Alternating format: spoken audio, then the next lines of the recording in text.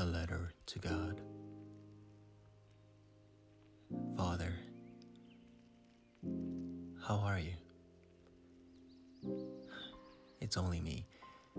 I know it seems like it's been a while, but I'm flawed, you see. Today I'm grateful. I try not to be resentful, but rather blissful.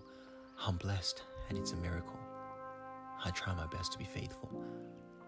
My heart is always caught between two worlds. I'm either pleasing you or betraying too. My zest for life stems from the freedom your Son, so genuine and divine, gave us whilst we were still dead inside.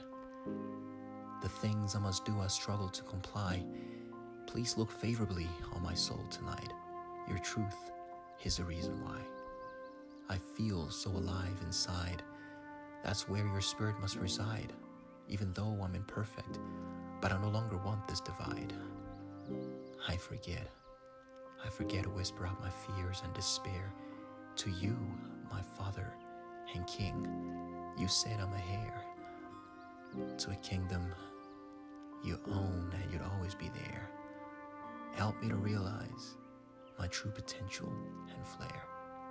The words I speak, at times my tongue does not comprehend, but you say you see my heart. Please see the troubles laid bare. I know I can count on you, for you've always shown such care, and that's why we need to be wary of how we treat people. Could be angels, unaware. Today I thought I'd let you know. Use me as a vessel for the rest.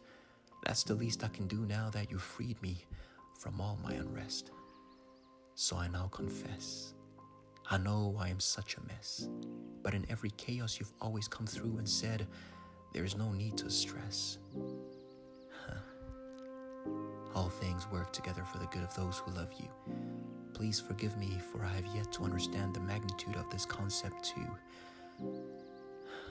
I'd sign off with my name, but even that I know you're already aware. This letter is from me. Please smile and send a reply so that I know that you're there. This is my only plea.